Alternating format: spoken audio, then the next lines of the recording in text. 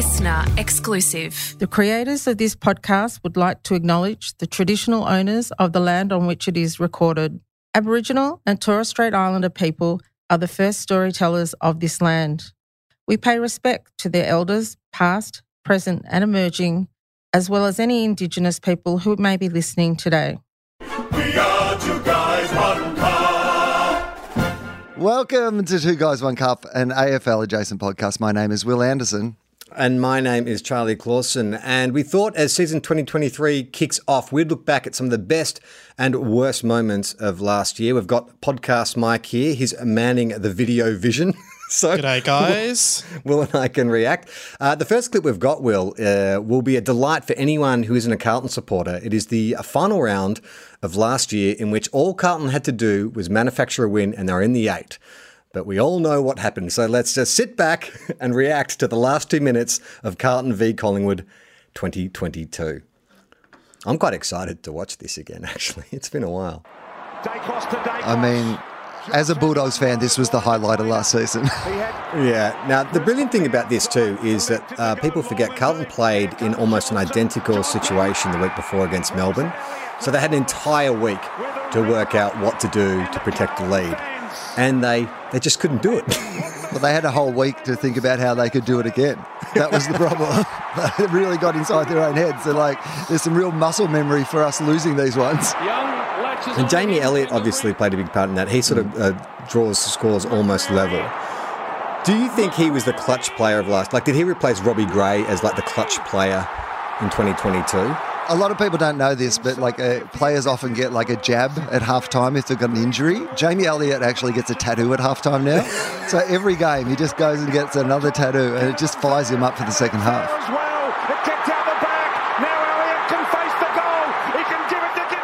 But they keep cutting to the crowd. You just see Blues fans with their heads in their hands, scarves wrapped around their eyes. It's fantastic. I mean, literally, you see a couple of people putting on dark makeup below their eyes and becoming emos. The rampaging bull took them on. Okay, so this is now the moment. Oh, yeah, Paddy Cripps gives away a free kick. Good stuff. Off half-back, the Pies just charge it forward. What's the score? I can't quite read that, Mike. It's 74-75 now, so this is the last 3 seconds of the game. I mean, you've got to be surprised that Carlton did not get lawyers to overturn that Paddy Cripps free kick. Oh, and there it is. The crushing feeling of defeat. Having been up by 5 goals in the third quarter. Oh, that just gets better with age, doesn't it? I mean, it is like a fine wine. Speaking of getting better with age, this next clip is about a player who keeps getting better with age, but having said that, he's looked like he's been 50 years old since the age of 22. It's, of course, Two Guys, One Cup favourite, Ben Cunnington.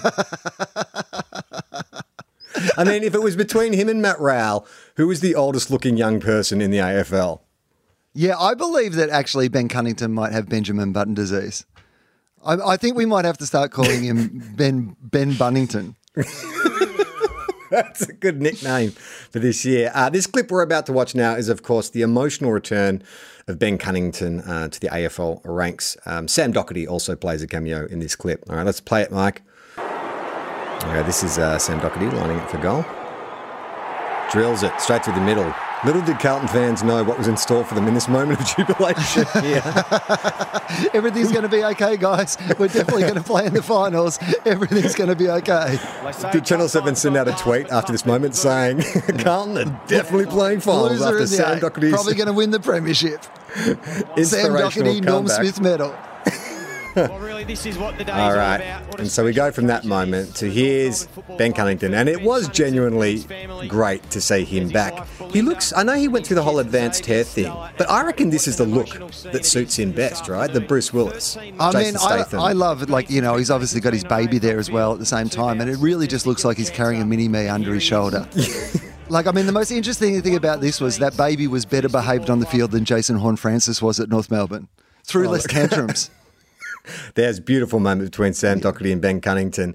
Ben Cunnington, the only guy who punches his way through a banner. On the banner it says, "What are you looking at?" Now, Will, we've made fun of Carlton supporters 2 clips in a row now.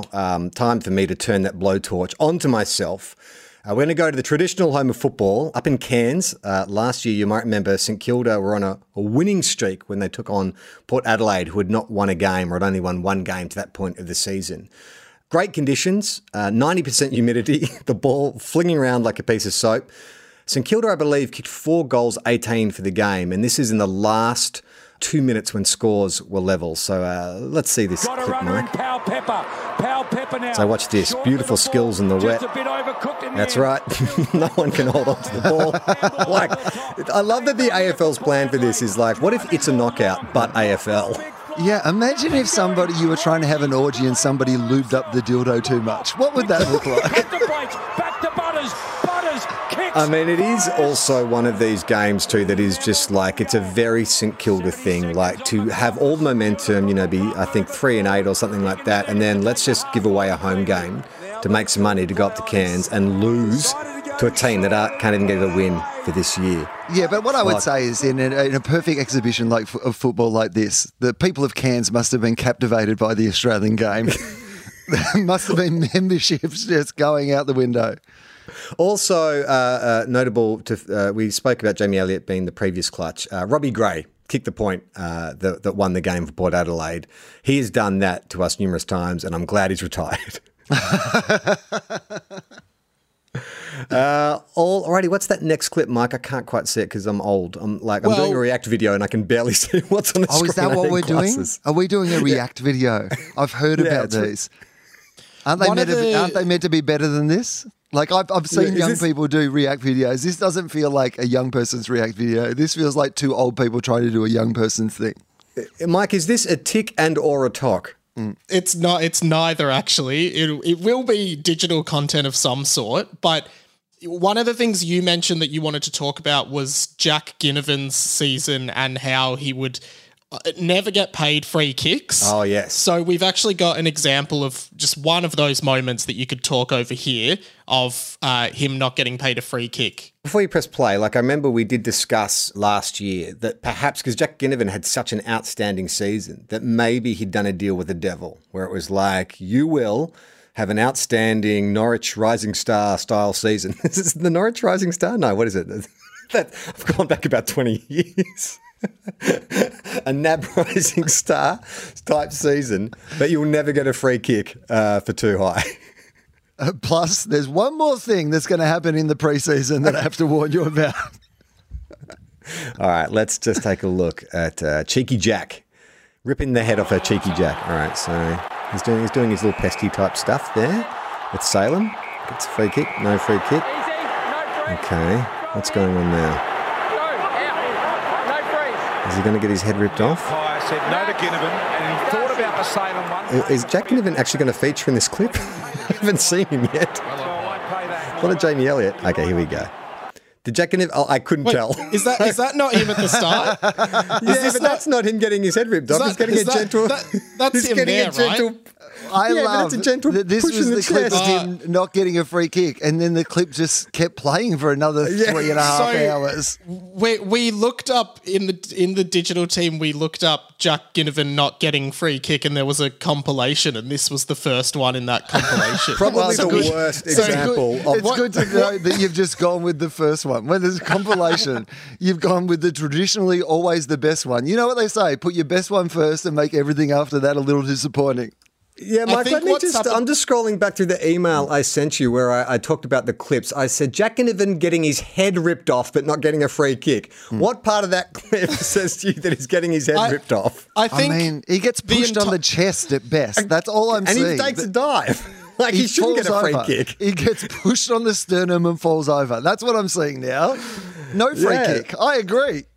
I mean, the whole point of showing that clip was, the umpires weren't doing their job. In this instance, the umpires umpired it perfectly. Like, you've actually done the opposite of what we wanted to show in this clip. Oh, sorry, guys. I think, the entire production team of this show doesn't follow footy, aside from me, of course. I love footy. But yeah, of course.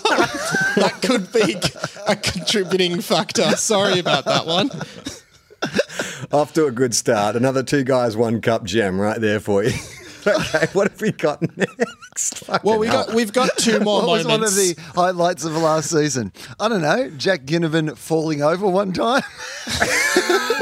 He really, that's a good point, Will. So the digital team, when going through the compilation of Jack Ginnivan, took the most innocuous bit. Like, there are literally like moments in which he's in a headlock being dragged to the ground at full pace. And you guys were like, no. The gentle shot to the chest. Literally an opposition member murdered him, dug a hole in the square and buried him and performed a funeral ceremony. And you only found that one where he fainted.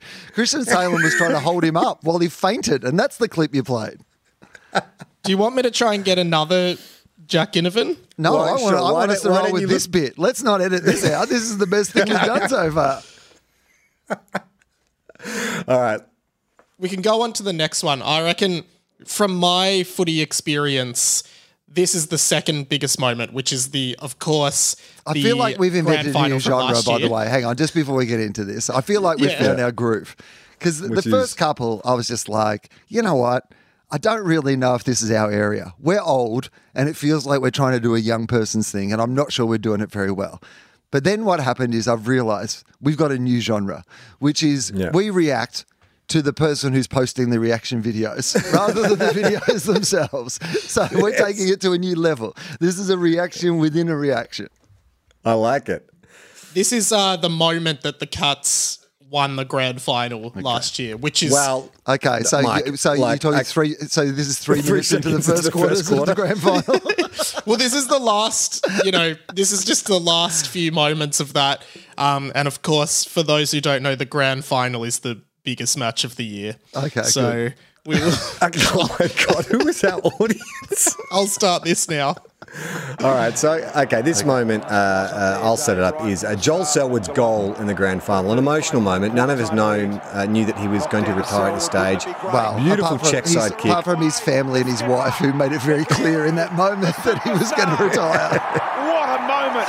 I also like how he's like lying on the moment having a bit of a cry, and he just gets yanked to his feet by like Danger and Tommy Hawkins. It's like, let the dude have a sob. Yeah, what is it at that stage? 80 points up. 80 points up in the grand final. He's kicked the match-winning goal, mate. You've got to celebrate. That is definitely the match-winning goal. That's the sealer. Look, so in the inset box here, you see his wife and his mum, I'm assuming they're like tearing up, and everyone was like, oh, they gave it away. I just read that as, oh, he's emotional, they're emotional. Like, did you immediately go straight to, oh, he's retiring when you saw that? Well, yes, I did actually.